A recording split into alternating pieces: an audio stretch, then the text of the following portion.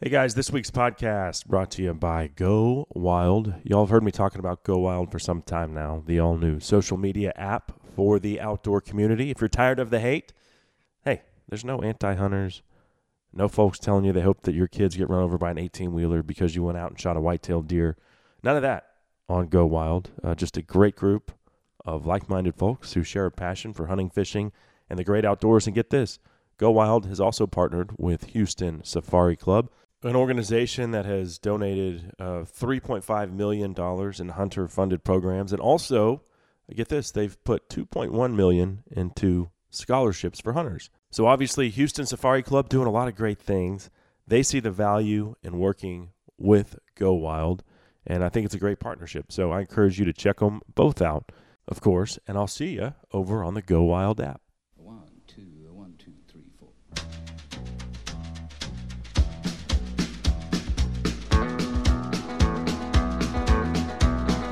On the road again. Just can't wait to get on the road again. The life I love is making music with my friends. And I can't wait Good to get morning, again. sweet, beautiful Texas and beyond. The Redheaded Stranger kicking things off for us on the Lone Star Outdoors Show, powered by Dallas Safari Club. I'm your host, Cable Smith. Thank you so much for tuning in today. Thanks to our presenting sponsors, Lone Star Beer and Hoff Power Polaris. Let me tell you, there is no place I'd rather be than talking hunting, fishing, the great outdoors, and all that implies with you fine folks. So thank you for being here. I do appreciate each and every one of you. Hope y'all had a great 4th of July. I know I did. And, man, we've got a great show lined up for you today. I just returned home from across the world, South Africa. It's been a week there hunting with my friends over at John X Safaris. So today, we're going to talk all things South Africa. And I mean, not just the hunting, but also the culture. We're going to talk about the cooking, everything from buffalo tongue to wildebeest carpaccio and smoked kudu heart and liver, which actually I took some seasoning over there. You're not going to believe this. And they asked me, last year I cooked my kudu heart on an open fire. It's called a braai. It's a South African barbecue, basically. And so they expected me to do it again this year, which I was happy to oblige. Even brought my own seasoning and my Havilon Barracuda fillet knife over there. And this year we added liver to the party. And so 2 nights I was able to cook. One night it was springbuck heart. The other night kudu heart and liver of both. Phenomenal. Let me tell you, and I hadn't cooked liver on an open fire like that before. But once you get that, and here's the key for liver, got to get that outer membrane removed, and then it's just, it's one of the most tender cuts that you'll ever put in your mouth. And all that aside, man, we've got a great show lined up for you. So pour yourself another cup of coffee, pull up that stool a little closer to the old campfire, because off the top, we'll be joined by my friend and my personal PH, a professional hunter, Carl Van Ziel of John X Safaris. He's the second-generation owner of the company. And we're going to head into the mountains with Carl and chase a species that is unlike anything else in the world. It's called the Vaal Reedbuck. It's one of the tiny 10, Africa's tiny 10 antelope. And you'll just have to tune in to find out how unique this species is as far as where it lives, its behavior, and physical characteristics that are just plain weird, to be honest with you. But a fascinating species nonetheless. So we're going to talk some Vaal hunting, and then Carl will stick around for another segment. We'll discuss his upbringing in South Africa, third world country. Yes, his father owned John X Safaris as he was growing up, but Carl never had anything handed to him. He had to go out and make some money. So he proved to be very resourceful and started selling wildlife products to the witch doctor. And you can make a decent amount of money as a 9, 10, 11-year-old boy selling things such as rock rabbit urine, wildebeest tails, and who knows what else. But we'll discuss that with Carl coming up here in just a bit. Then Carl's sister, who happens to be the head chef at John X Safaris, Lee Van Ziel, will be here. And we'll discuss everything from butchering to aging and some of my favorite wild game preparations that Lee has served at the camp at John X Safaris. Stuff like smoked buffalo tongue or eland oxtail stew or wildebeest carpaccio. I mean, wow. Talk about something that blew me away. Things like that. She'll tell us how to prepare them, how long she ages the meat in the cooler, how she chooses which cut to work with, and then biltong, which is a staple in South African culture. It's dried meat. Essentially, it's very similar to our jerky, but she'll tell us how to make biltong as well. And then we'll wrap up today's broadcast by checking in with PH Martin Kniper of John X Safaris. He is the bow hunting wing of the operation. Not that the other PHs don't take bow hunters. They do, but Martin is the most seasoned, and one of the most seasoned bow hunters in all of Africa. So he will join us at the bottom of the hour, and we will focus specifically on the Cape Buffalo, bow hunting Cape Buffalo. What kind of rig do you need as far as poundage? What grain arrow and broadhead are expected? How close do you need to get to the Black Death before you take that shot? And at what angle do you need the animal facing in order to get enough penetration to put it down quickly?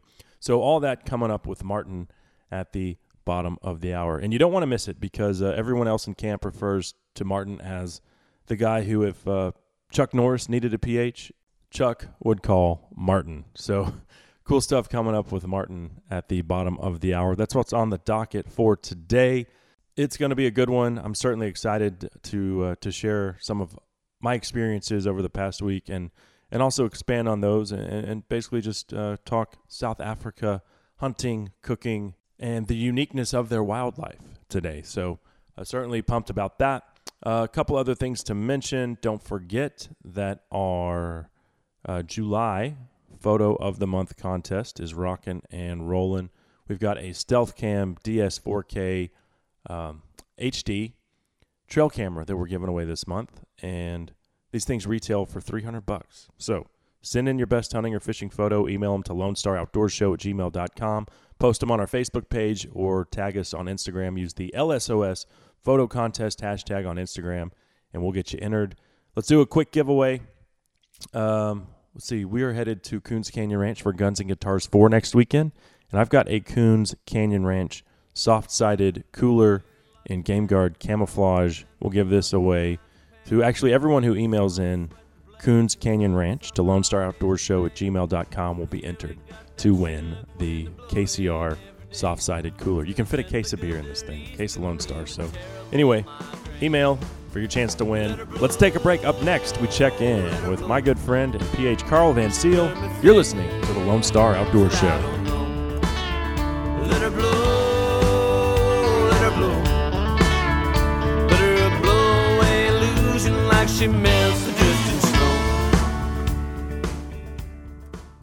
Hey guys, Cable here, and I need to tell you about the Go Wild app. If you've experienced any kind of hatred on social media from anti-hunters, from tree huggers, and the like, then check out the growing Go Wild community. It's free. It's available for both iPhones and Android. It's a great place to trade hunting and fishing stories, recipes, and share some of those bragging board moments of your outdoor successes. Check it out. It's the Go Wild app, available for both iPhones and Androids. Hey y'all, Chris Letzinger, online sales manager at Cinnamon Creek Ranch here, reminding you we're not your typical archery club. We're a one-of-a-kind archery facility with indoor and outdoor ranges, full pro shop, and 6 different 3D courses. Cinnamon Creek was designed by hunters for hunters. Located in Roanoke, Texas, we have over 200 3D targets to hone your archery skills. Call 817-439-8998 or visit us at cinnamoncreekranch.com to visit our new online store. That's cinnamoncreekranch.com. Hey, all you waterfowl junkies out there. Cable here for TX Duck Blinds. Highly durable and highly mobile, customized duck blinds built by duck hunters for duck hunters. Each blind is built from solid steel by professional welders and field tested before shipment. A duck season will come and go, but guess what? Your TX Duck Blind is built to last. Customize yours today by calling 817-965-1306. You can also find them at texasduckblinds.com or check them out on Instagram and Facebook at TX Duck Blinds. Gonna stand my ground won't be turned around. And I'll keep this world from dragging me down. Gonna stand my ground, and I won't back down. There's little Johnny Cash bringing us back on the Lone Star Outdoor Show, powered by Dallas Safari Club. Cable Smith riding shotgun with you today. Thank you so much for being here. It is a pleasure to be talking outdoors with you each and every week. Hope everybody had a great 4th of July. Truly a unique holiday from my standpoint, because here we have our Independence Day, which ultimately stems from a group of armed citizens defeating Great Britain. And so to me, it's ironic because in our society today, we have these people on the left celebrating this holiday while they're trying to take our guns away. Does that make any sense at all? To me, it doesn't. And the term history repeats itself is something that I believe to be true. Clearly, the other side has no fear of that term whatsoever. So shame on them. But anyway, hope you guys had a great 4th. My family certainly did. We are all set to discuss a truly unique, one-of-a-kind animal that I had the pleasure of pursuing in South Africa last week with John X Safaris. And John X Safaris' Carl Van Seal will be here momentarily. But first, this segment of the show is brought to you by Dallas Safari Club, truly a global organization of folks who are passionate about hunters' rights, education, and big game conservation. Carl is a life member. I am as well. And I want to invite you guys and gals to get plugged in.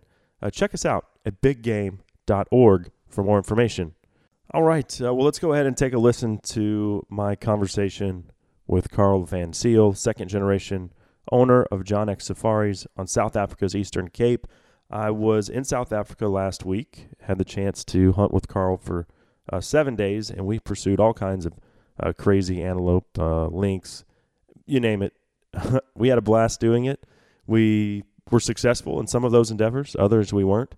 But one animal that really left an impression on me was the Vaal Reedbuck. Truly a unique species that probably many of our listeners have never even heard of. So without further ado, here it is, my chat with our good friend and my PH, Carl Van Seal. Thank you very much, Gable. It's great being on air again with you guys, and looking forward to another good week. Yeah, and well, we've had a heck of a week so far. And one thing that I want to talk about specifically is this very unique species that we decided to target on our second safari together. Some of my friends have hunted this animal. Derek from Horizon Firearms, our mutual friend, is one of the guys that told me what a great hunt this was, and just an absolutely incredible animal that is, as you told me, like nothing else on this planet.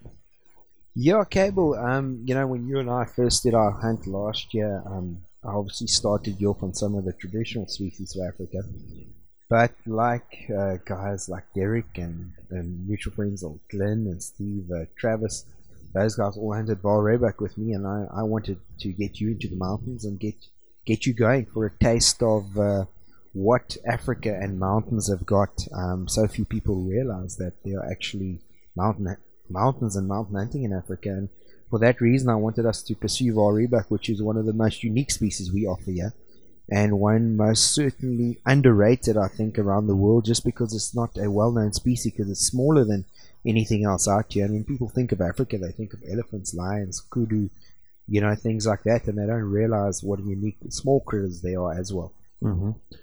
And this thing probably weighs, 50 pounds, I would guess, maybe? Yeah, at a max, Cable, I would say 50 pounds at a max.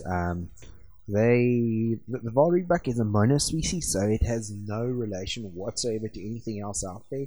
Yeah. I always like to tell guys, and like I told you on the side of a mountain there, when we walk up to your Vaal Reedbuck, you're actually going to realize this animal is very similar to a rabbit. It has fur like a rabbit, it has ears like a rabbit, it has a nose like a rabbit, and it's got brilliant eyesight, and it has a fluffy tail like a rabbit. So I always said it's like hunting a jaguar, Yeah. Pretty cool animal, and what the Vaal Reedbuck does and what makes it unique, like you and I experienced during the course of the day, was they like the high country and they'll always use that to their advantage. But I think Oh my gosh, it was hard to get close to I them. think the main thing that they rely on is their eyesight. They have Mhm. unbelievable eyesight and they are wide awake.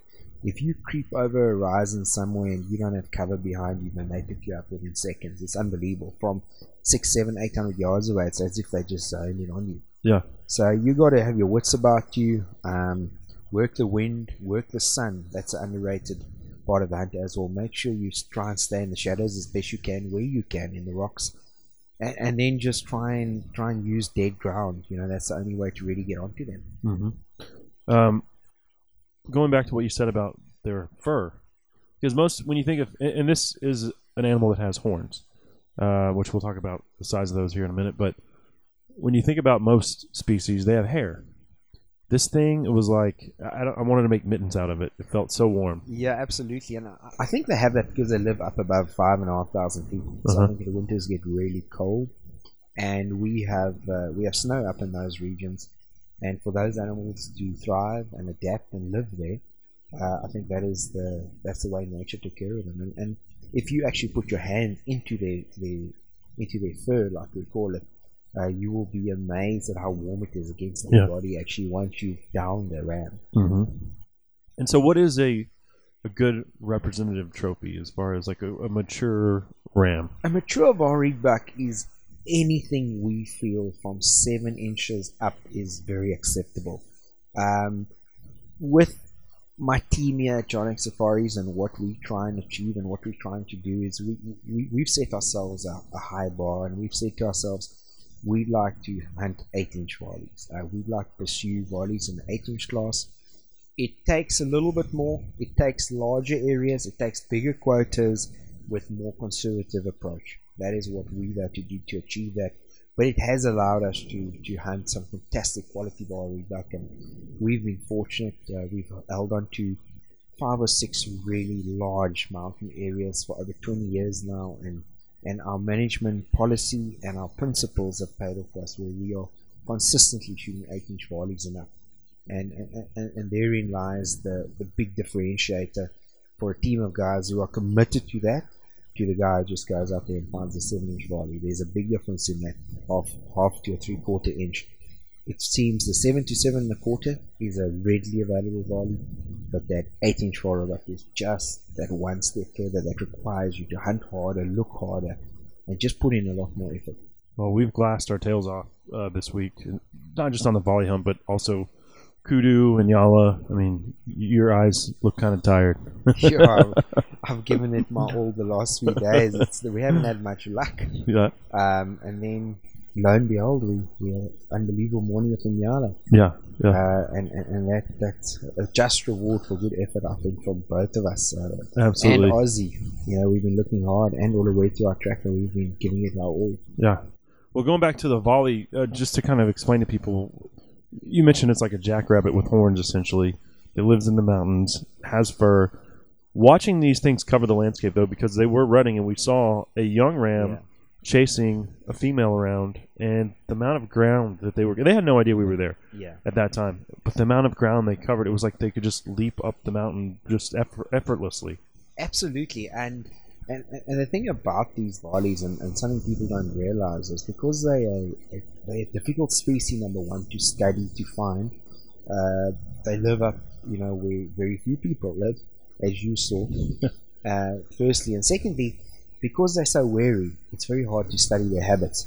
And the distance they cover, like you rightfully mentioned, it not only happens with groups, with their social structure, with the females and rams, but man, volleys kill each other. One of our biggest problems is when we do see a big Vaal Reedbuck, and we try and work on managing that valley, that section where that big volley's living, that those genes are spread. One of our biggest fears is other rams killing them. They kill each other every year, and when you walk around those mountains, you and I did not find a skull, but quite often you will find them where their guts punctured. They actually stab each other and they do die. So very aggressive. And if you see a really old ram, it's nearly better to take him than hold off and give him another 2 or 3 years worth of breeding. When you see him in that 8-inch class, take him, because chance of him being there next time is 50-50. A younger ram with much sharper horns coming and standing. And you mentioned, you told me off the air, like, you guys have been hunting these things for decades, and you've killed 5 10-inchers, I think? We've killed 5 10-inch, which would be like a 10 years. It's like a 220-inch whitetail. 3-range whitetail, yeah. 3-range whitetail, that's what we're talking about. And it's like, for us, the 10 inches is the holy grail. We go out there and we'd love to give every one of our hunters the opportunity. But the reality is, all of us want to head out there.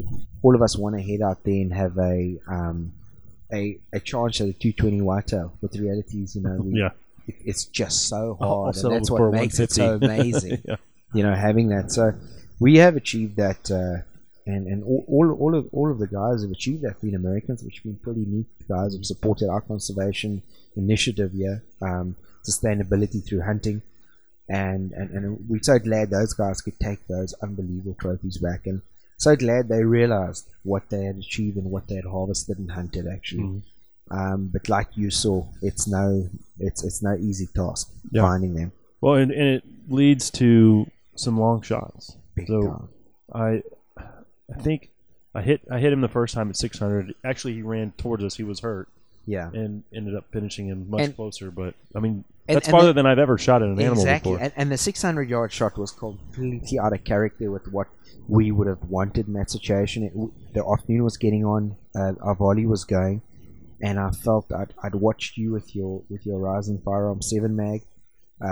We had a good chart with us as well. We had a good idea of what the gun would be doing.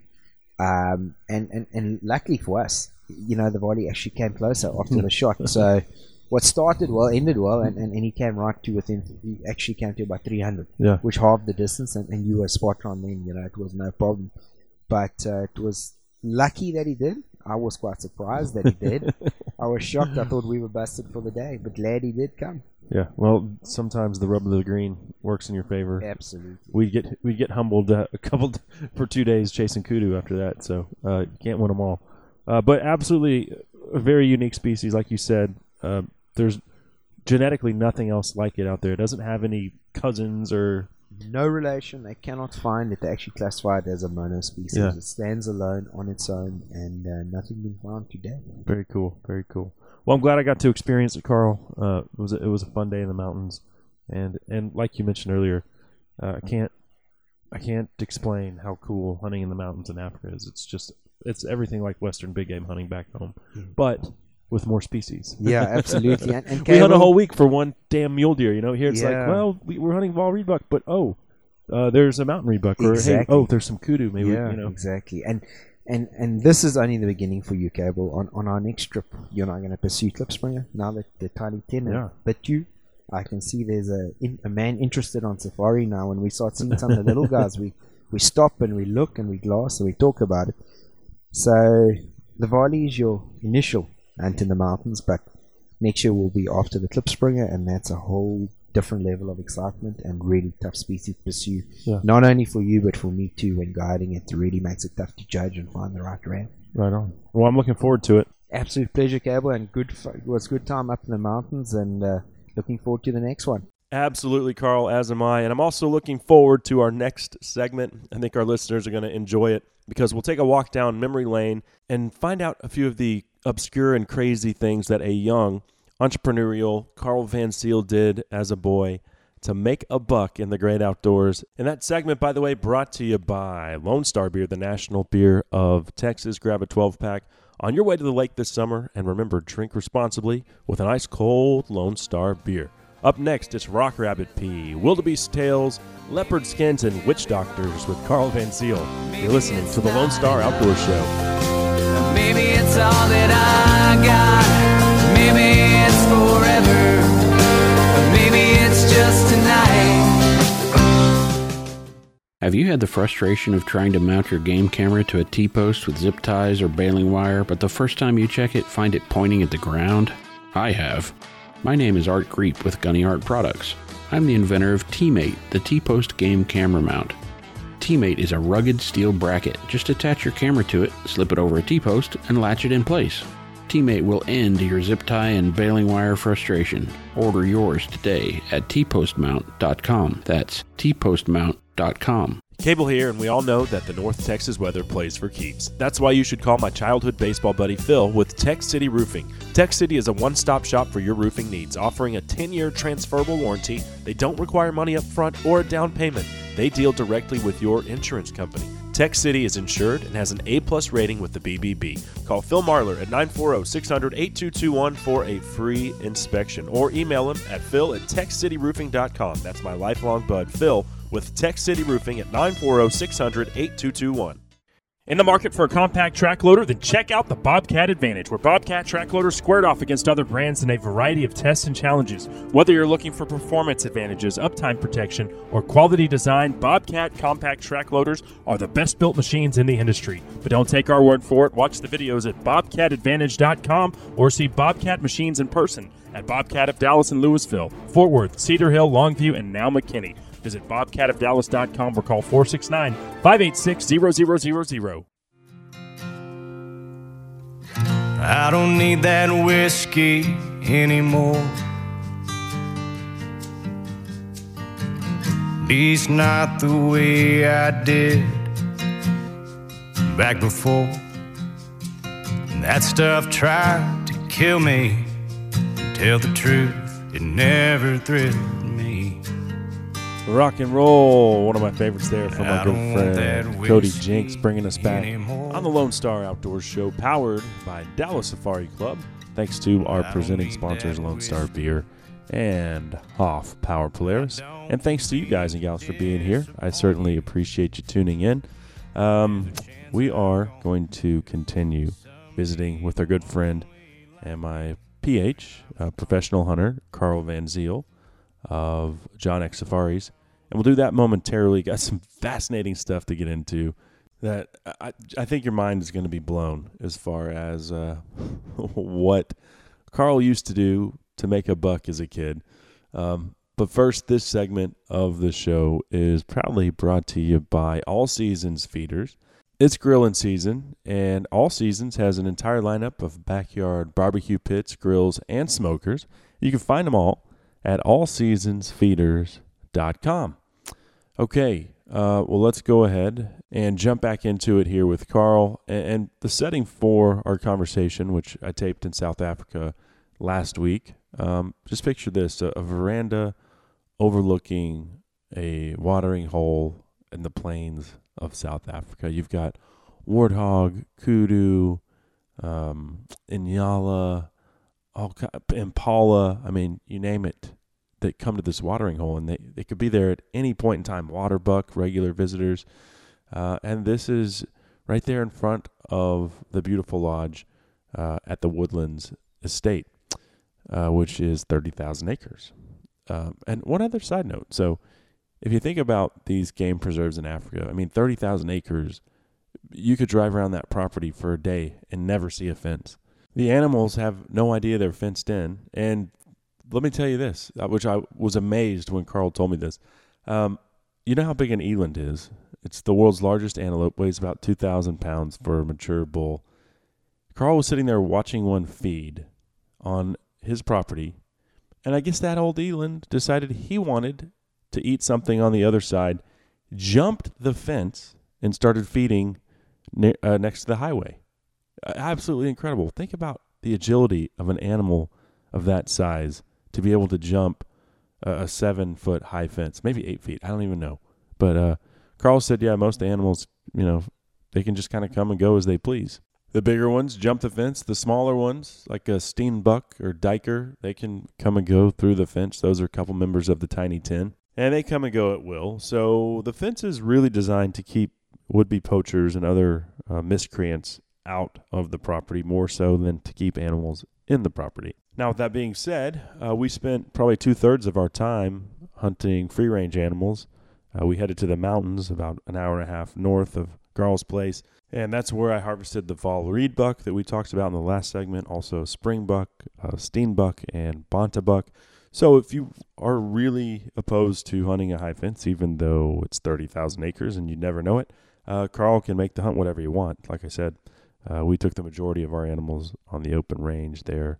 So now that you have a better understanding of the logistics of John X Safaris and the opportunity that exists when hunting with them, let's pick it back up with Carl because we've got some fascinating stuff to get into. Thanks for sticking around through the break, bud. Thank you very much, Gable. It is a pleasure. And I just got to spend a week with you back in South Africa at John X Safaris. We had an amazing time, hunted all kinds of game. But I don't want to talk about that right now because I think our listeners are going to find this segment quite humorous because I know I did, and interesting just on a level of what Carl did as a young boy to make some spending money.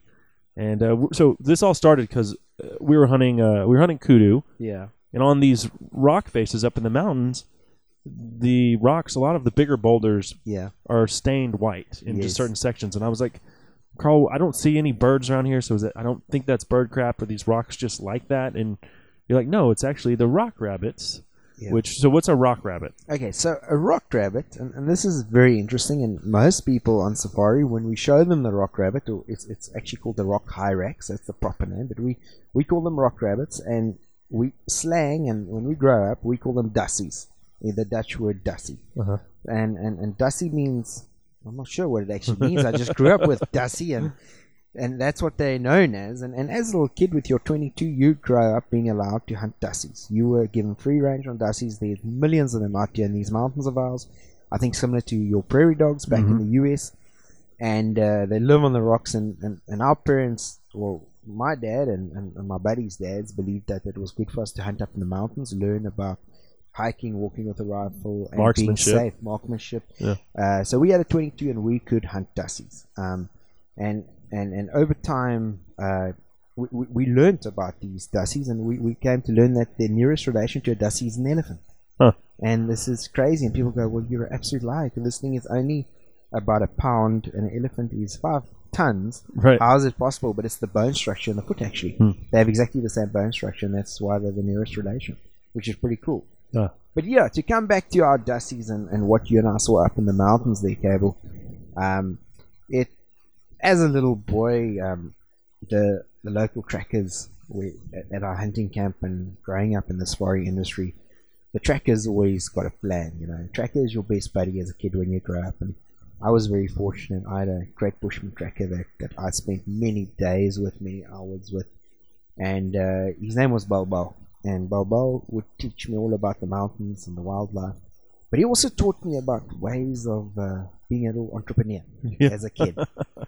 And him and I used to collect, and another little buddy of mine, Bobby, we used to collect the rock rabbit urine. When it actually cakes onto the rocks, where the shadows are, it does not dry out like the white lines you saw on the rocks. So we used to head up there and we used to scrape it off the rocks, and we could fill up like a peanut butter jar size, and for that we could get like 300 Rand from the witch doctor. It's like $22 right now, the exchange rate. Now, if you're a 8-9-year-old boy and you're $22, you were the richest kid in the world. Yeah, you know. So we thought this was crazy because we could hunt, scrape rock rabbit wee, and make a ton of money at the same time.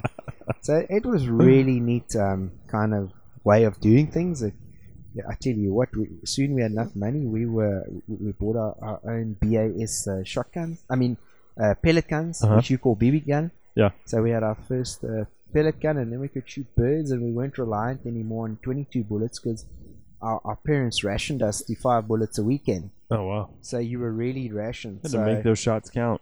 Made those shots count. Well, you soon figured out if you took a shotgun shell and you cut it open, you had a lot of pellets which you could shoot through the pellet gun, and that was a lot cheaper. And your parents didn't count the shotgun shells all too well. Yeah.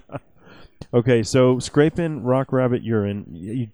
How did you find out about this witch doctor? I guess it was the tracker. My tracker. He said to me one day, we were sitting and watching, and he said to me one day, he said, "You know, we need to make some money here. You know, he obviously had something he needed money for, and he thought it'd be the best thing to pull me into it." And before I knew it, I was the partner in crime, I guess, or whatever you want to call it. But yeah, so we would scrape the rock rabbit wee, and it's like a gooey mayonnaise type substance when disgusting it's inside the rock. sounding, yeah. Yeah, and smells really bad. But So what does the witch doctor use with it? I mean, what they use it in their traditional muti, which is medicine basically, for various ailments. They mix it into their various medicines, if you want to call that. The rock rabbit wee was not used specifically for one thing. It was always in combination. they make like wee tea with it? Well, not necessarily. Disgusting. Sometimes it's a cream. Sometimes it's something you have to drink, like a tea, like you say. It's various things. Sometimes it might be an ointment. Yeah. But some of the other things that we also sold to the witch doctor at the time, which was a great money spinner for us, and we thought that was the best of all, was black wildebeest tails. So whenever a hunter would hunt a trophy black wildebeest, we always believe in Africa, nothing goes to waste. Well, when he didn't want the black wildebeest tail, I'd be in the skinning shed skinning it out, and we got like $30 a black wildebeest tail. And the local Xhosa tribe here, where I grew up, they believe that a smouldering black wildebeest tail will make a man and a woman fertile. So if you were having pregnancy issues, you could smolder a black wildebeest tail, and the witch doctor would beat you over the head with it. And basically that would bring you better luck and make you fertile, and so you can have children. And then you're having twins. And precisely, whatever. I don't know what happened. I never did get the smoldering wildebeest tail, but I mean, my wife and I just couldn't stop that. It's just like, boom. We weren't even trying, Yeah. Just well, you're blessed, lucky, I guess. man. But If you were in Africa, we would be beating you with a wildebeest tail. So, okay, but there's one other thing you said that she really wanted. You never gave it to her. It's highly illegal. Yeah, but she would have sold the farm if you brought a leopard skin. So the witch doctor would always press one for more. They always wanted more. They soon figured, well, this kid's got away with the wildlife, and he had access to it, and I did in the mountains and everything. But they always wanted leopard skins. That was the big deal. Or hyena too. Or leopard, hyena. Some of the smaller, the small spotted genus, large spotted genus, and the skunks. They were also very popular. But for the witch doctor, a leopard skin would be the big deal. I think in witch doctor world, you haven't arrived until you've got a leopard party offering. But yeah, and she said, just name your price. She always said to me, she'd say to me when I'd go in there, and she'd be dressed in a full regalia with the beads and everything, and face painted white, and the ash at the feet and everything, and she'd say to me, please bring me a leopard skin, and I'd say, impossible. I can't bring you a leopard skin, leopard's not like finding urine from a rock rabbit, But yeah, so I would never have done that. I never wanted it to be anything illegal. I never wanted it to be anything that harmed, anything in any way. Absolutely. To me, it was a big bonus to head out with my buddies, hunt the mountains, and scrape urine. I told you the story, which now everybody's listening to, and I don't think I ever told many people the story, and that's how I made my first money as a little kid. Yeah, and here we are, 20-something years later. Yeah. Second generation owner of John X Safaris, so still the entrepreneur. Not sure about that. We give it our best shot, and we enjoy it along the way, and we enjoy the camaraderie, and we enjoy the experiences, and I think the rest takes care of itself, Gable. But nice to have guys like you here supporting us and being a part of it. Well, it's nice to get to hear a little bit more about your childhood and some of the crazy things. I could tell you stories about my childhood, but I don't think they're appropriate for the radio. But enjoyed it, Carl. Thanks for sharing those little tidbits. It's an absolute pleasure. Fascinating stuff. Absolute pleasure, mate. All right, there you go. Interesting insight there from my good friend and PH Carl Van Seal. Can you believe that parents would ration them 22 bullets a weekend? And I know that Carl's dad probably could afford more, but trying to teach his son to be frugal, and as you can see, it worked out. That segment of the show brought to you by First Light Hunting. Check out the Obsidian pants. This is actually the only pant I wore in South Africa. And why do I like the Obsidian? Because it's made out of merino wool, keeps you warm when it's cool outside, and like merino wool does, it keeps you cool when it's warm outside. And it's wintertime over in Africa right now. So, temperatures were probably in the upper 30s to, the 70s, let's just say. It was cold in the mornings, warm throughout the day, and then pretty chilly in the evenings. Perfect for the Obsidian pant. It's also great for those early season archery elk hunts. You can find the Obsidian as well as First Light's entire lineup by going to firstlight.com. First Light, go further, stay longer. We'll be right back with Lee Van Seal. This is Carl's sister. She's also the head chef at John X Safaris. And I'm not going to lie, I think I gained about 10 pounds while I was over there. But we'll get into liver, heart, Carpaccio, tongue, who knows what else. It's coming at you next, right here on the Lone Star Outdoors Show. Sunday morning, I'm too tired to go to church, but I thank God. Do you have a hog problem at your ranch or deer lease? We have the solution. The System Hog Trap comes in two sizes, 17-foot and 30-foot diameter traps. After you trap the hogs, take the top section off the trap and use it for another feeder site to keep the hogs away from the feeder. The system is both a trap and a deer food plot fence. That way you don't waste your money on just a hog trap. Call 940-391-3669 or visit www.goinfencing.com. That's goinfencing.com. Have you had the frustration of trying to mount your game camera to a T-post with zip ties or baling wire, but the first time you check it, find it pointing at the ground? I have. My name is Art Greep with Gunny Art Products. I'm the inventor of T-Mate, the T-post game camera mount. T-Mate is a rugged steel bracket. Just attach your camera to it, slip it over a T-post, and latch it in place. T-Mate will end your zip tie and baling wire frustration. Order yours today at tpostmount.com. That's tpostmount.com. Every day I wake up knowing it could be my last. I ain't here for a long time. I'm here for a good time. So bring on the sunshine, to hell with the red wine, pour me some moonshine. Cable Smith, welcome everybody back to the Lone Star Outdoors Show. King George here for a good time, bringing us back.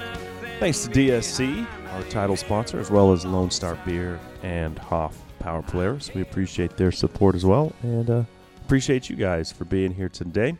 Thank you, thank you, thank you. We are all set to head into the kitchen with our friend Lee Van Seal of John X Safaris. She literally is what makes the world go round at John X, because we stayed so well fed. I gained weight. You'd think that if you get up at 5 a.m., you hunt until dark, that you'd probably be, and I mean, we hunted in the mountains, like backcountry hunting, hiking, lots of elevation change. It didn't matter. I gained weight because of Lee's cooking, which is absolutely a thing of beauty. And so, with that being said, some of my favorite dishes as far as wild game goes that I've ever eaten have been on my 2 trips to John X Safaris. And so I figured we should get Lee on here to discuss what goes into the preparation of making those dishes. It's a very unique situation to be able to just walk into the walk-in cooler and pick out what meat, what cut off of what animal you want to serve that night. But that's exactly what Lee gets to do. You think about all of the animals that come into the skinning shed. Once they're skinned, they go into the walk-in, whether that's a giraffe or something as small as a steenbuck, everything in between. So we're going to get into that with Lee here. But first, this segment is probably brought to you by Lone Star Ag Credit. You know, land, it's the one thing they're not making any more of, my friends. So if you want to finance your slice of paradise, you know what to do. Give my friends over at Lone Star Ag Credit a call. They've been doing it for over 100 years, and they will take care of you. Check them out, LoneStarAgCredit.com. Without further ado, it is my pleasure to welcome my good friend and the lady that keeps everyone in camp fat and happy over at John X Safaris, Lee Van Seal. Thanks for being here. Thanks for having me. It is my pleasure, and it's been a pleasure being here once again, eating your food at John X Safaris, which I've been fortunate enough to hunt a lot of places, but the food here is better than anywhere else in the world or anywhere else in the United States that I've ever hunted. So awesome. Thanks for the compliment, Cable. Yeah. Appreciate that. So you grew up around this hunting. Your did. Dad was the first generation owner of John X, and you run the kitchen. I do, Yeah. and it's great fun. I'm very lucky because I can just go up to the skinning shed and pick from whatever the hunters have chosen for the day or shot for that day. And generally, I like to mature my meat for 5 days minimum. that guarantees nice soft meat. Uh-huh.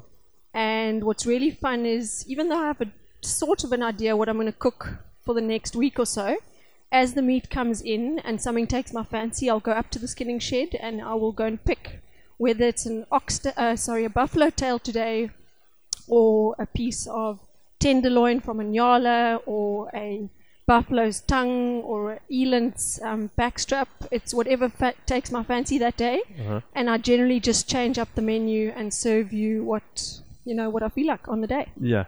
Well, so talk about the aging process. You said you like to do 5 days. Is that just hanging in the walk-in cooler? Yeah, that's right. So generally, I don't like to take it less than that unless it's a tenderloin.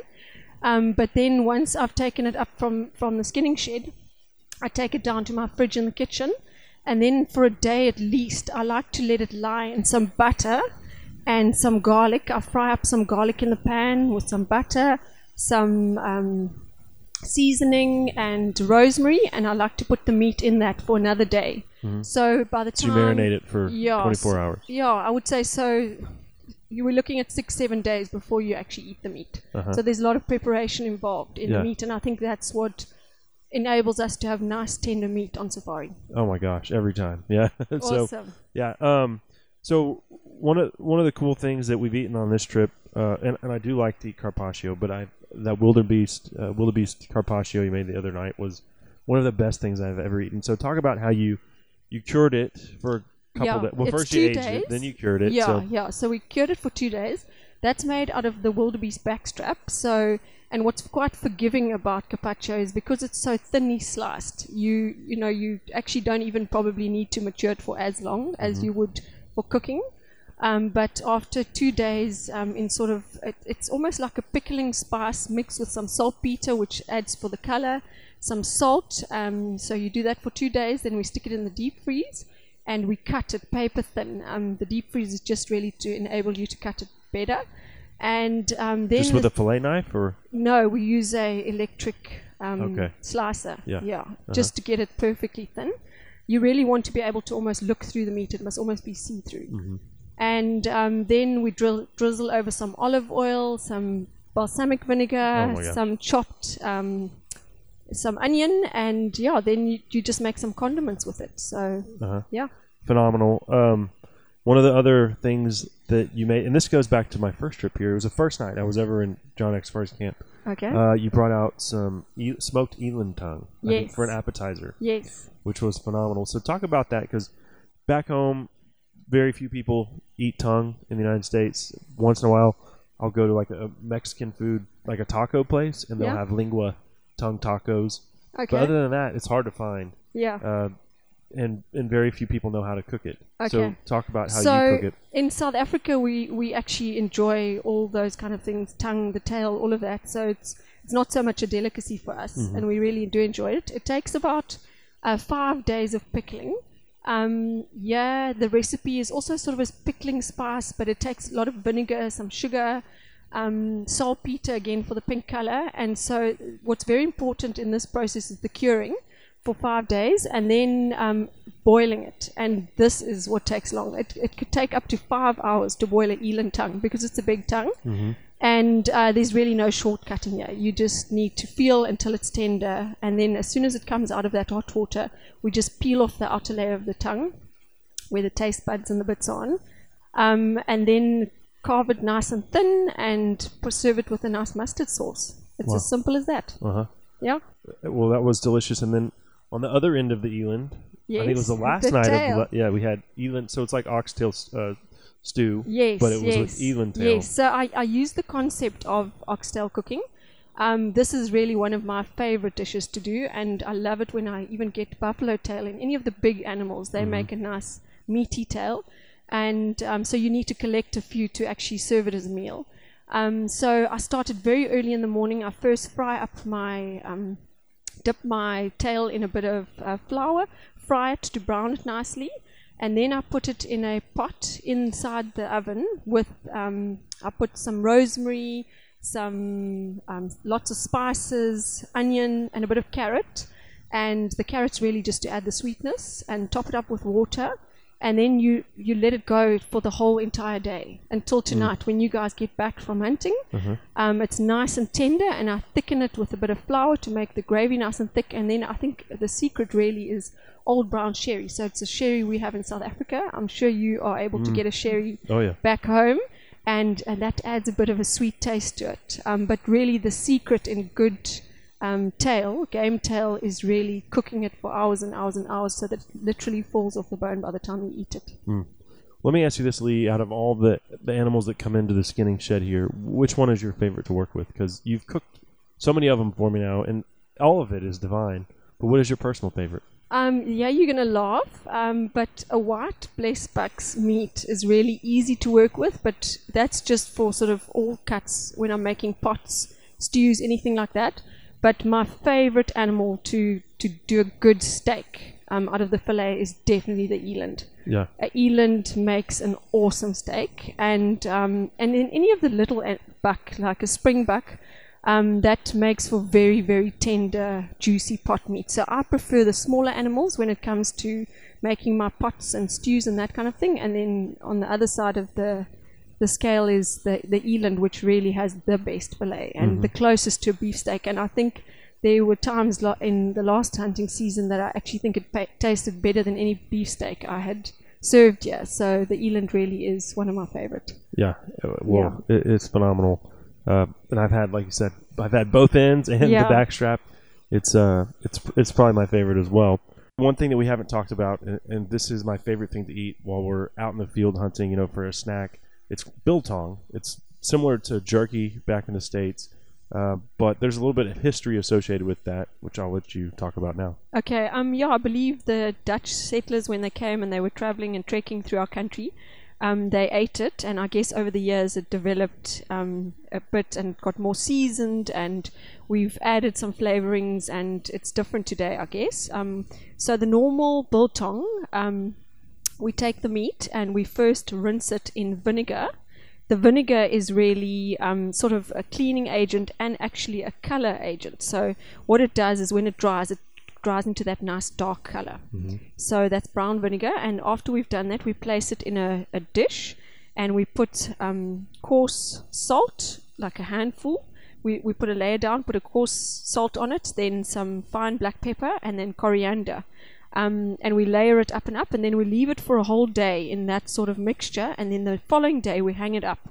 Now, depending on how thick your meat is, if it's sort of medium thickness, then it will dry within about 5 days, but very thick meat will take maybe a week to dry. The big secret is you must make it in wintertime in a well vented aired room so that the biltong can actually dry. So it's really... So if you try to do it in summer, it would rot? Yeah, it would rot, yeah. It's not great. Okay. And so here at camp, where is the biltong? Where's that room? So we've got a butchery next to the skinning shed, and we hang it up there, and we've got sort of sieves over the windows, so we have that constant airflow through. And then can I just add, besides the biltong, we also make chili bites, and that's a slightly different process in that we cut the meat frozen very, very thinly, and then we spice it with some chili and barbecue spice, and then we hang it up. So it's kind of like jerky, but it's much thinner and it's spicy. So if I wanted to make this at home, say with a whitetail deer, what cut of meat am I going to use for that? Like what part of the animal? Okay, so for normal jerky or biltong, you could use most of the animal. If you could spare the back straps, that would probably be your most awesome biltong ever. But you can use most of the animal. For the chili bites in particular, you use the leg muscles. Biltong you could really make with any part of the animal, but the most important thing is you must remove the sinew off it. Otherwise, it's very chewy. Right. Yeah. Well, awesome. Well, it's certainly my favorite snack, like I said, and just a big part of the South African tradition here. Awesome. Let's talk about dessert, and I don't eat a lot of dessert, and dessert really has nothing to do with hunting or butchering, but that's really your passion. Your brother ratted you out and said that she's actually more just like loves baking. Yeah, I do. I can see it because I only eat dessert on this trip. I don't eat it anywhere else. Oh gosh. But I can't. I don't know what that one thing. It was like had the Amarillo sauce. Okay, that's called malva pudding. Oh my God. And that is very traditionally South African. So it's really, I guess, a sort of a cake, if you will.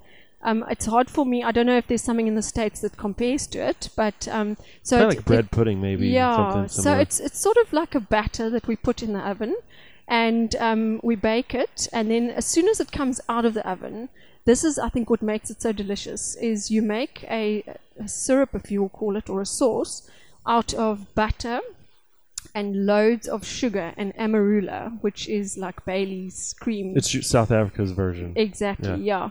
I think it's better. Yeah.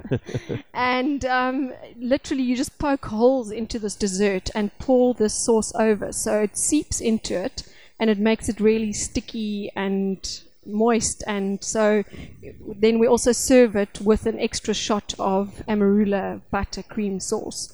And I'm glad you enjoyed it. Absolutely. I do have to schedule an appointment with my cardiologist when I get back home. But yeah, the food, absolutely amazing. Thank you. We could go on and on about some of the other divine things that you've made.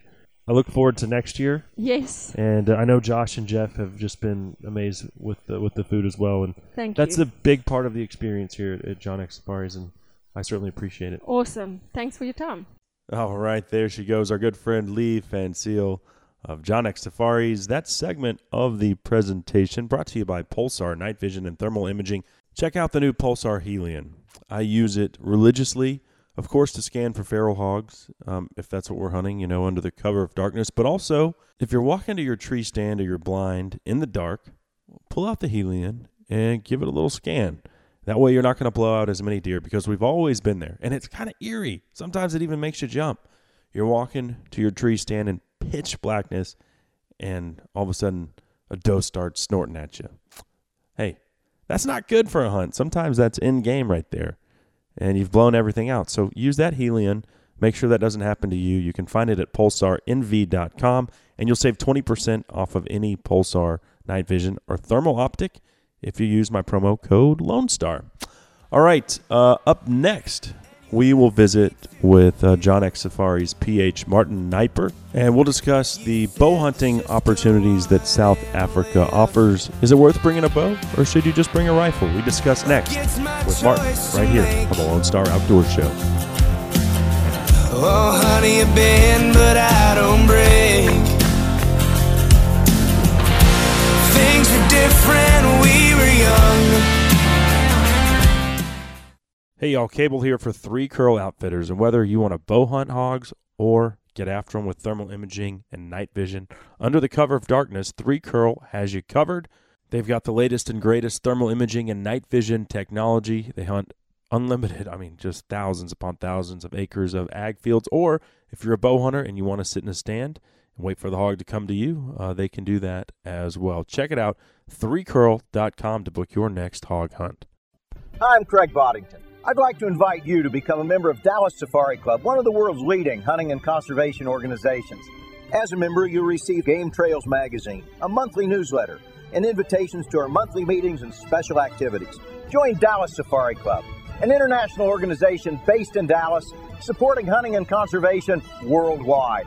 For more information, call 800-9-GO-HUNT or visit our website at www.biggame.org. Howdy, folks. I'm Lee Hoffpauir for Hoffpaur's Outdoor Superstore in Goldthwaite, Texas. I hope you're enjoying the Lone Star Outdoor Show. We've been a title sponsor for a number of years now, and we're proud to be a part of it. I'd also like to thank you for making Hoffpaur's once again the #1 Polaris dealer in Texas. Please keep buying your Polaris products from us. Send us your friends, your neighbors, all your hunting buddies, and I promise we'll keep giving the best deals on a brand new Polaris in all of Texas. Whether you're looking for a Polaris for work or play, whether you need a regular Ranger or maybe a Ranger Crew, an RZR, they've got an all-new Ace that you need to come test drive. We've also got four-wheelers from a youth model all the way up to the all-new Sportsman 1000. For your Polaris headquarters, Hoffpaur's Outdoor Superstore in Goldthwaite, Texas is who you need to see. Call or get on the web and contact today. You can check us out at hpolaris.com. That's H is in Hoffpauir, Polaris.com. Or you can come see us at Highway 84 West in Goldthwaite, Texas. And folks, Hoffpaur's has been in Central Texas for over 50 years now, and we couldn't have stuck around this long if we were steering you wrong. Hi, this is Nolan Ryan. You're listening to the Lone Star Outdoor Show. Living on Lone Star time, wondering where I've been. Should I make up my mind and go down that road? Will I ever come home again? too much time. Living on Lone Star Time. Dub Miller bringing us back on the Lone Star Outdoor Show, powered by Dallas Safari Club. That one is for my buddy Martin Kniper, who we're about to visit with here. Martin is a longtime freelance PH, does a lot of guiding for, and he's also a hardcore bow hunter. Actually, if you look at his Instagram page, it says, before it even says freelance PH, it says professional bow hunter. So Martin knows how to get it done with a stick and string. One of, I think, only 6 people in the world to have taken a Vaal Reedbuck with a bow and arrow. Also, but back to Dub Miller, Martin is a very reserved and quiet guy until the campfire gets going at night and he gets the guitar. And then he's like a whole new person. And he's had the opportunity to spend time with both Dub Miller and Kevin Fowler in various camps in Africa over the years. So he knows his country music, big fan of it. Actually left him Turnpike Troubadour's record in his Land Rover. He took us to the airport, and I said, hey, Martin, give this a listen. He thoroughly enjoyed it, so I said, you know what? You just keep that, and I expect you to know their full catalog for campfire times when I come back next year. But before we visit with Martin, this segment of the show brought to you by Horizon Firearms. Y'all have seen my custom 7-mag. It's what I took to South Africa last week. It's a tack driver. Just harvested my animal with furthest distance ever, 600-yard shot, and that's a testament to that gun. I mean, truly, it's a lot better than I am. I tell you that much. Start customizing your own rifle build. Go to horizonfirearms.com today. All right. Well, without further ado, Martin agreed to do this interview, kicking and screaming. Like I said, he's very shy until the guitar comes out. But Carl told him, hey, you got to do this. And so here he is joining me now. It's my pleasure to welcome my good friend Martin Kniper to the show. Thanks very much. Nice to be here. Yeah, it's been a pleasure getting to know you a little bit this week. You weren't here last summer when I came, but you've been guiding my good buddy Josh Delhenny this whole week, and I know you guys have had a blast. Yeah, it's been a real treat having him here, and you got some nice trophies on the last trip that I could see, and the guys now, Josh and Jeff, have also come through with very nice animals, and so have you. And it looks like the guys are having a blast. Well, I mean, it's no secret. We owe all of that success starts with the PH and the knowledge that they have of the terrain and the animals that we're hunting. And it's crazy to me because back home, I could guide a turkey hunt or a whitetail hunt, but you guys have like 23 or 4 different species on even just on this one property, and to have to judge everything from a steenbuck and a little 6-inch horns to a kudu, there's a lot of knowledge that goes into that. Yeah, there's certainly lots of knowledge that goes into it. I just think also we have a longer hunting season, so it allows for us to get to know our animals better. Mm-hmm. And once again, I also believe it does take a team effort. Besides for us being the guys finding the animals, I think that it's making good shots, and that it's on you hunters, to pull through with that. So. Yeah, you guys have done well. Well, so talk a little bit about what goes into becoming a PH, because it's not like you can just say, "Oh, I just want to go guide hunts now." You have to go through schooling or an apprenticeship or something like that. Yes, we have to do a 10-day what we call a PH course. It's about 10 days, but it's literally 10 days of examinations and being practical and written examinations. The guys. You need to have a little bit of experience before you go and do it. You can't just off the bat think you can just become a guide. Anyone can get it on paper, but it's like speaking a language. You got to be able to learn from young, and you get the instincts of hunting in you, and then being a natural hunter is more part of it than knowing what's on paper. And do most of you guys train under another PH at some point in time?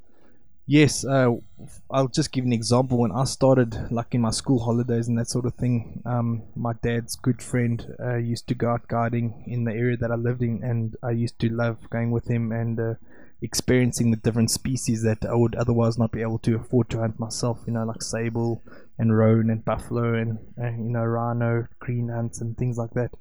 And it's becomes part of your life, and we really enjoy what we do. So the 10-day course is just kind of like confirmation that you know what you're doing, but it's more an experience in my opinion. Right. Well, so you have the bow hunting bug. Your Instagram says professional bow hunter, freelance PH. So you have the bow hunter before the PH even. So you're an accomplished bow hunter. Carl was telling me on the way from the airport, he's like, yeah, Martin's he's a machine. He's killed so many things with his bow. If we have a bow hunter coming in camp, we usually put him with Mart.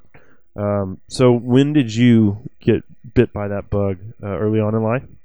Yeah, when I was about 11 or 12 years old, I was fortunate enough to have hunted quite a big variety of species with a rifle already. And that's thanks to my dad, going out from a young age. But I just wanted another challenge, in the hunting industry, and I thought that I'd pursue bow hunting because it's more one-on-one.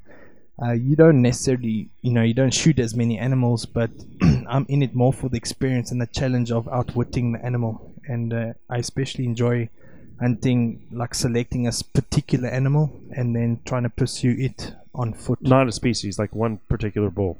Yes, for example, if I see a big Nyala bull in a particular area that, appeals to me, I'd like to set my sights on one animal and try and get around all the others to get to that one. Just makes it a little bit more challenging as well. Yeah. Well, Carl and I recently taped a discussion on the Vaal Reedbuck. I understand that the list of people who have actually killed one with a bow is very small, but you're one of those people.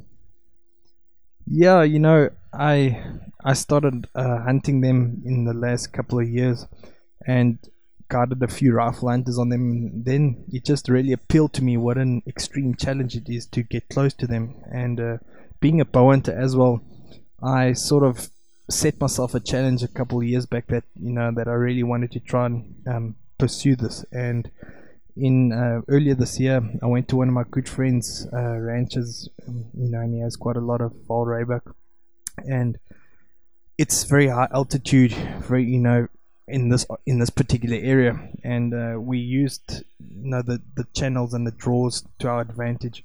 And the biggest problem with hunting for Vaal Reedbuck in that terrain is the wind that keeps switching in the thermals. We have that. I mean, this is the same everywhere. Those thermals start swirling in the mountain. I mean, bow hunting for elk, for example, and you get screwed.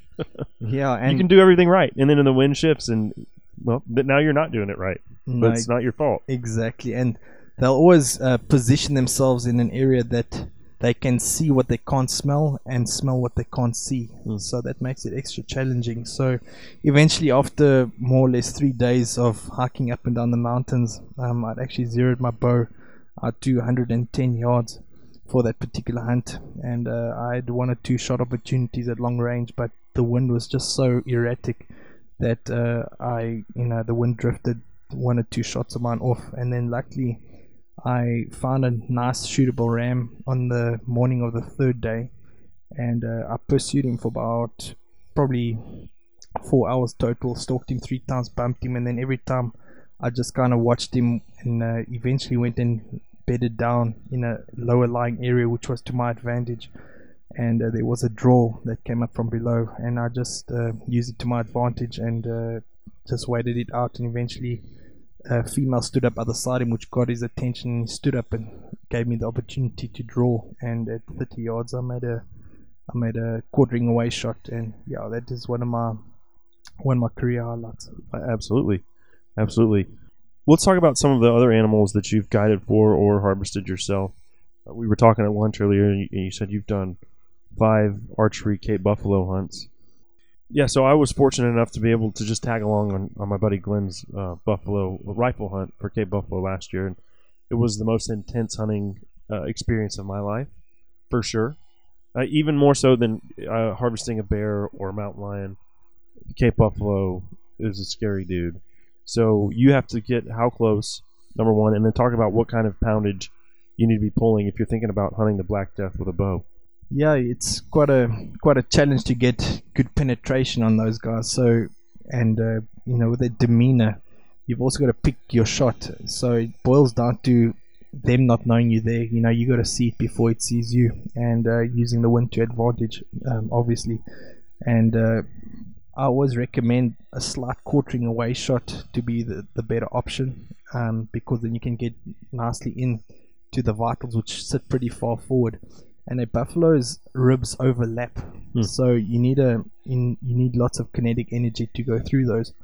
And I recommend 85 foot-pounds kinetic energy. And luckily, with today's modern technology in the bows, you can shoot a 75-pound bow with a 750 or 800 grain arrow, which will suffice. With a good broadhead, we've had very good success using Dr. Ed Ashby broadheads. We found those to be very good. And your bow must be perfectly tuned with that heavy setup, because a true arrow out a light bow is a lot more effective than an arrow that fishtails out a heavy poundage bow, because of dissipation of energy. But yeah, and we try and get 20 yards from the guys, and it's quite thrilling. So if they have a bow in their hands, you have to have a gun, right? Yes, yeah, we carry a gun, and the unfortunate thing with the bow, you can't be. We have to be a lot more selective with the shots. That shoulder provides a very big protector. I mean, you can't penetrate that. Yeah, you can't shoot quartering on shots on buffalo, and that's very often the shot that you'll be presented with. You'll see you, and then you'll kind of turn around to look at you, and then that shoulder just covers that vital area. And then we've had often that they kind of come closer and to see what we are, and like at 10 yards kind of snort and run off, and that gets the adrenaline going. But at the end of the day, as I say, if you've got a nice steady wind, and just tuck it in behind the shoulder, slight quartering away shot, then most of the time double lung, stay safe. Don't try any fancy hard shots or anything. If you just get it nicely behind the shoulder, about a third up in the double lung area, you normally don't have a problem. Well, so let me ask you this: if I want to bring my bow next year, because I do like to bow hunt, I'm not as passionate about it as you are. You tell me what the season is and what weapon to bring, and I'll be there. But I mean, obviously, bow hunting is your passion. A lot of our listeners are probably the same way. You don't recommend just bringing a bow to Africa, though. It's really, it's more of an opportunistic deal, and I think it's better to have both options. Would you agree with that? Yes, I agree with you totally there. I just think bow hunting is very time consuming. Yeah. And for you to get the full experience down here, I think it would be a better option to go with rifle and bow. Even though I'm an avid bow hunter, I just think that your experience when it comes to the true Eastern Cape experience, you'll be able to live it much better through rifle and bow hunting. There are species that are more relevant to hunt with a bow, like on the coast, our coastal areas where you can spot and stalk nicely. There's a lot of grass underfoot. Animals like your Cape bushbuck, your nyala, and that sort of thing make for very nice spot and stalk hunts. And then when we go slightly inland, it gets more arid, more rocky. It's very noisy underfoot. It's not impossible to bow hunt. We have had good success bow hunting, but then the rifle comes out. There's very big valleys, and the animals are skittish in some areas. And obviously others they're less skittish. But I just think to get your full package, it's a good idea to bring both. Especially for if you've come to Africa a handful of times and you really just want to focus on bow hunting, absolutely. But if you want to go home I think most guys want to go home with 5 to 10 trophies. If they come for a week or 10 days, then I think you really are limiting yourself if you just try to do it with a bow. We do also have blinds on our woodland safari estate where the guys sit in the dry months, June, July, August. You get your nyala, your kudu, waterbuck, eland, impala, warthog, all that stuff coming in. But we also enjoy the spot and stalk and walk and stalk experience. And the greener months like March, April, and then again September, October are better for those, for that kind of hunting. So, yeah. Well, I know a little bit about you personally. You're not married, don't have any kids. Is that just because you hunt like 600 days a year? No, I just think that I'm exceptionally busy with the hunting and that sort of thing. I'll probably in the next 2 or 3 years I'll get around to that department of life. But yeah, just been busy. Carl told me that Josh was in good hands because he said, and we'll leave it with we'll end it with this, that Martin is the guy who, if Chuck Norris needed a PH, that's who he's laughing right now. So that's kind of how Martin's known around here at John X Safaris. The guys always joke around about it, but I truly don't believe that. But yeah, I take that as a compliment from the guys. And everyone has their pros. Some guys are better at mountain hunting, some guys are better at bow hunting. So we've got all the guides here, that you for your wish list. Right on, man. Well, hey, if you want to tell everyone what your Instagram page is so they can follow along. Okay, my Instagram page is Mart Sniper. Well, thanks, Martin. It was a treat. Thanks, Cable, and good luck with the rest of your hunt. Our friend and bow hunting extraordinaire, Martin Kniper of John X Safaris. And that segment, by the way, brought to you by Overstocks and Bargains. Check it out right now. We've got the Lone Star Outdoors Show special on Winchester Blindside. It is $16.99 a box. That stuff usually goes for like $24, something like that. You can find it at overstocksandbargains.com, and you'll save 10% off your entire ammunition order if you use my promo code Lone Star. That's Lone Star at overstocksandbargains.com. We're just looking at the clock here. We have got to go, got to get out of here. Unfortunately, we are flat out of time. Thanks to all of our guests from John X Safaris today, Carl, Lee, and Martin. Certainly enjoyed visiting with all of them. And I hope that maybe this has inspired you to book your first safari. Whether you go with John X or someone else, highly recommend it. The Dark Continent is a place of allure and mystique that can only be experienced by traveling there yourself. We will do it again, same time, same place next week. Thanks to all of our sponsors. Thanks to you, the listener, for being a part of the Lone Star Outdoors Show. Until then, I'm Cable Smith saying y'all have a great week in the outdoors.